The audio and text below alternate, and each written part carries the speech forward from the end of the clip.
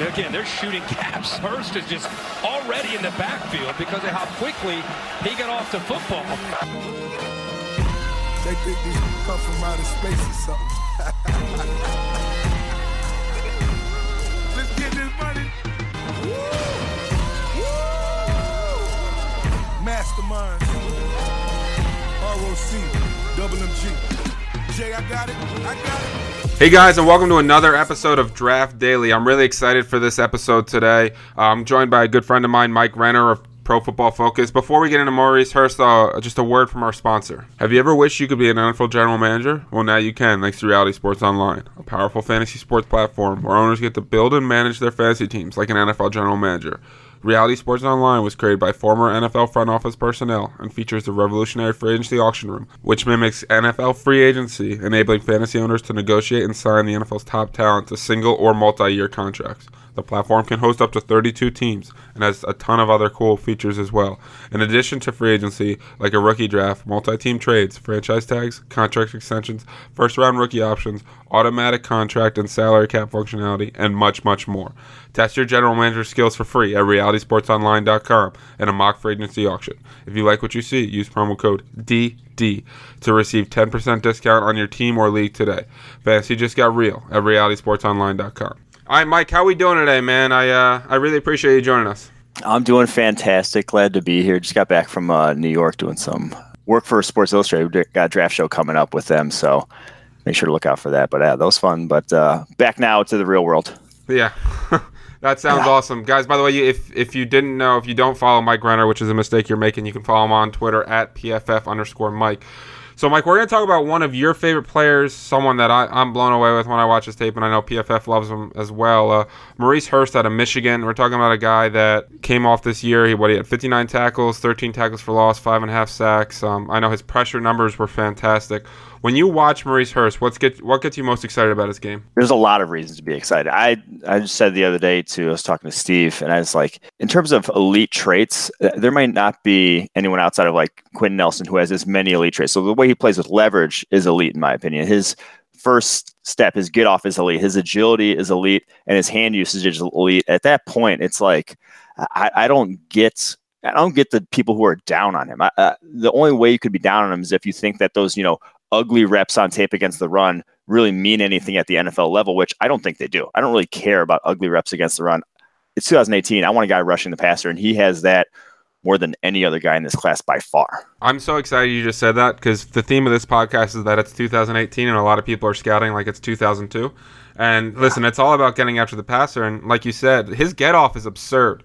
I mean, I watched 3 of his games so far, and I'll probably do a few more just because it's incredibly fun tape. But against Penn State, Ohio State, and Wisconsin, he's in the backfield on like 8 snaps as the guy snapping the ball. And someone said to me on Twitter today that doesn't show get off. That just shows that he's good at guessing the snap. I disagree with that. I think that's exactly what it is. If he is guessing the snap, then he's incredibly good at it. You know what I'm saying? And then he's elite at guessing. I was going to say, like, snap guessers, one you can tell a lot of times, and it shows up in athletic testing, which I guess he didn't do it at the combine. He didn't test the combine because of the heart issue and whatever. So that's yet to be determined.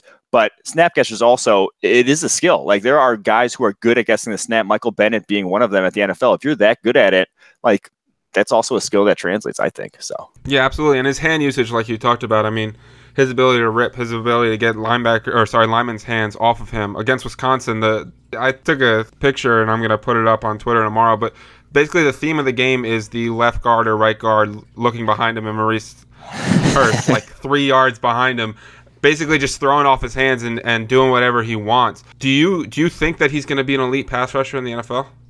Yes, I do. And the name of the game in the NFL today is guys who are quick, guys who are undersized. Those are the best pass rushers in the NFL today. Guys like Geno Atkins, guys like Jarrell Casey, Mike Daniels, Aaron Donald. You have to be like, those are tough for guards to block because they have a small strike zone. They can play with better leverage than almost any guard in the NFL. And they're so fast that you just can't get that first punch to land where you want it to land. And so all the knocks on him about his size, I honestly think it's like an advantage for him to be where he is. Yeah, I agree with you. I mean, his quickness and hand usage makes up for any other major concerns. I think one of the reasons he has some bad reps is because they put him at 0 or 1 tech, and then he has to fight off double teams, and I don't think that's a strength of his. But you mentioned some of his bad snaps against the run. I also thought he had a lot of really good ones. I thought he was very good at holding his gap. If he was matched up one-on-one with a lineman, he could toss him. He would hold his ground. He wasn't, like you mentioned before, getting good leverage. He wasn't getting pushed around. I mean, I thought he was a pretty good run defender as well.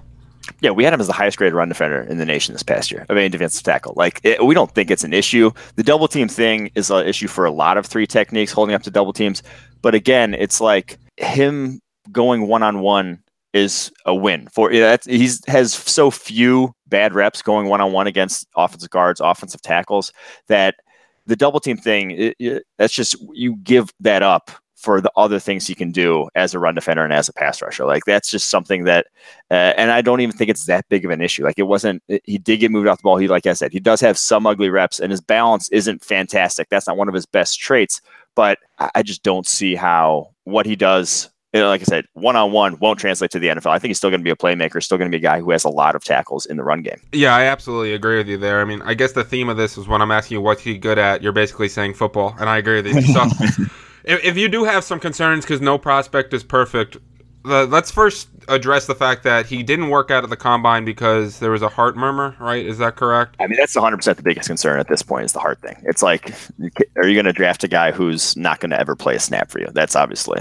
And he had that at Michigan, right? And the doctors cleared him, and the combine doctors wanted him to get it checked out again. And he's very confident that he's going to be able to play. So if that gets cleared up before the draft, that's obviously going to really help his draft stock. And I mean, I don't know about you. I'm not a heart doctor, so I really don't know if teams feel comfortable. I used to be a heart doctor, so not anymore, though. Yeah, I had to get that up. Yeah, now you just, do windmill dunks on Twitter and just prove that you're by far the best athlete on all of draft Twitter. But other than his health, are there any concerns you have with this game?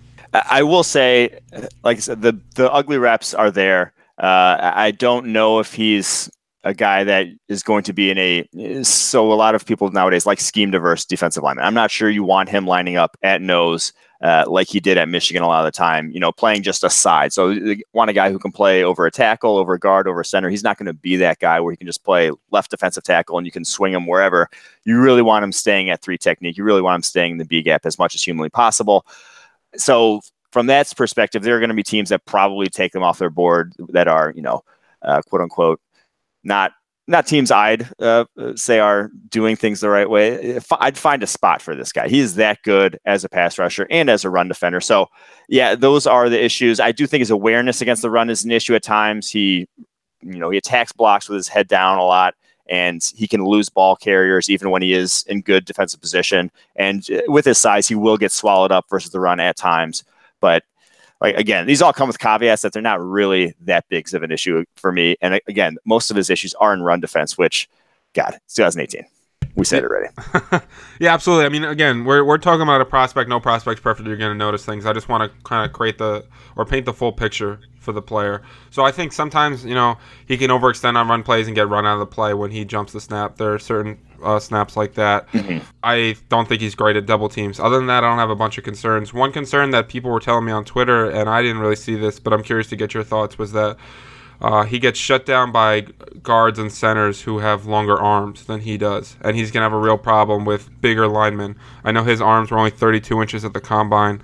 I know the ideal is like 33, 34. I mean, I care about a couple inches, less than the average girl does, so I'm going to live with this one. But I'm just curious as to your thoughts on this one. No, I will say he wasn't a bull rusher. So guys like Geno Atkins and Aaron Donald still win a lot of the time via the bull rush. And a lot of teams want a guy in the interior that's going to push the pocket and collapse it. That's really not him. He wins with quickness. He wins to either side of an offensive guard or a center, not through them. And that a lot of teams see that and say, that's just doesn't really work as much in the NFL. He's going to be, like you said, washed out of plays, longer linemen are going to get their hands on him, and he's not going to have that advantage. I still tend to think that with as quick as he is, and like I said, as well as he can play with his leverage and with his speed and with his hands, that it's not going to be that big of an issue. No, I'm in the same boat as you. I think it's one of those things where we're knocking him because he doesn't win a certain way. But if that's not the way he wins and he wins in a different way and it's elite, then I don't really care. And it could also be the other thing that is like what I've said about Harold Landry. Like Harold Landry always goes to the outside move because it worked for him. Like Maurice Hurst always goes left or right of offensive guards and centers because it worked for him. I'm not sure that he, like I say, with the leverage he plays with against the run, I think he could end up being a solid bull rusher at the next level. He just didn't have to be in college. Yeah, I think that's a really important trait to point out. I mean, I said the same thing with Barkley about he bounces the ball outside, but, if you're breaking all those runs outside all the time, why would you not bounce it more?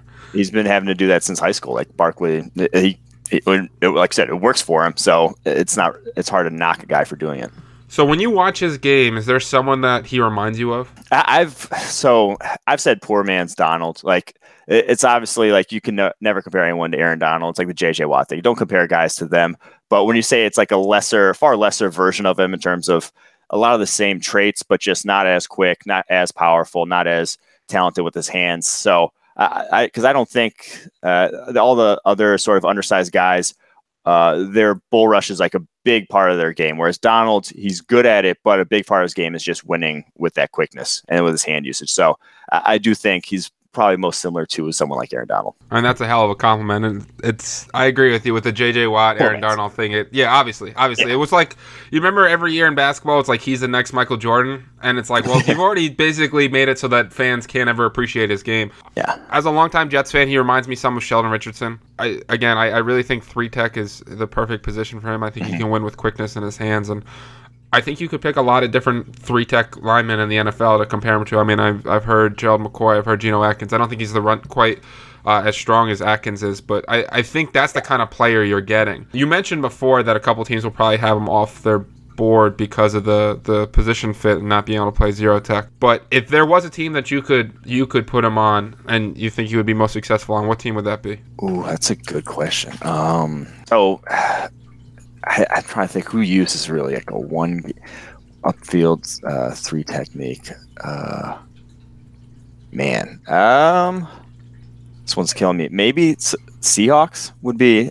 So now they don't have Bennett anymore. That'd be a perfect role for him because Bennett was a lot more 3 technique than edge by the end of his career there.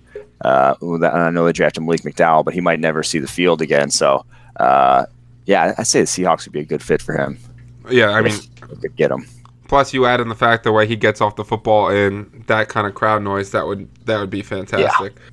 Just having him jump the snap with the The one that I thought of today, and I have not seen any mention of this, and I'm curious as your thoughts, but the Cleveland Browns have Myles Garrett on the edge, and then they have Danny Shelton taking up basically bodies. That's what his job is. And if they got an interior rusher next to Garrett, I think you could just create havoc. No, I don't hate it. Like if they got him at 4, I'd be all on board with that. I'm not sure I trust Greg Williams to necessarily. That's the issue. The issue for me is the coaching. But it's one of those things where if I could just put those guys next to each other and their skill sets to maximize, that's one of the ones I thought of. And I'm with you and PFF in general. This guy's a stud. This is a top 5, top 10 player in this draft, and he's not being talked up that way.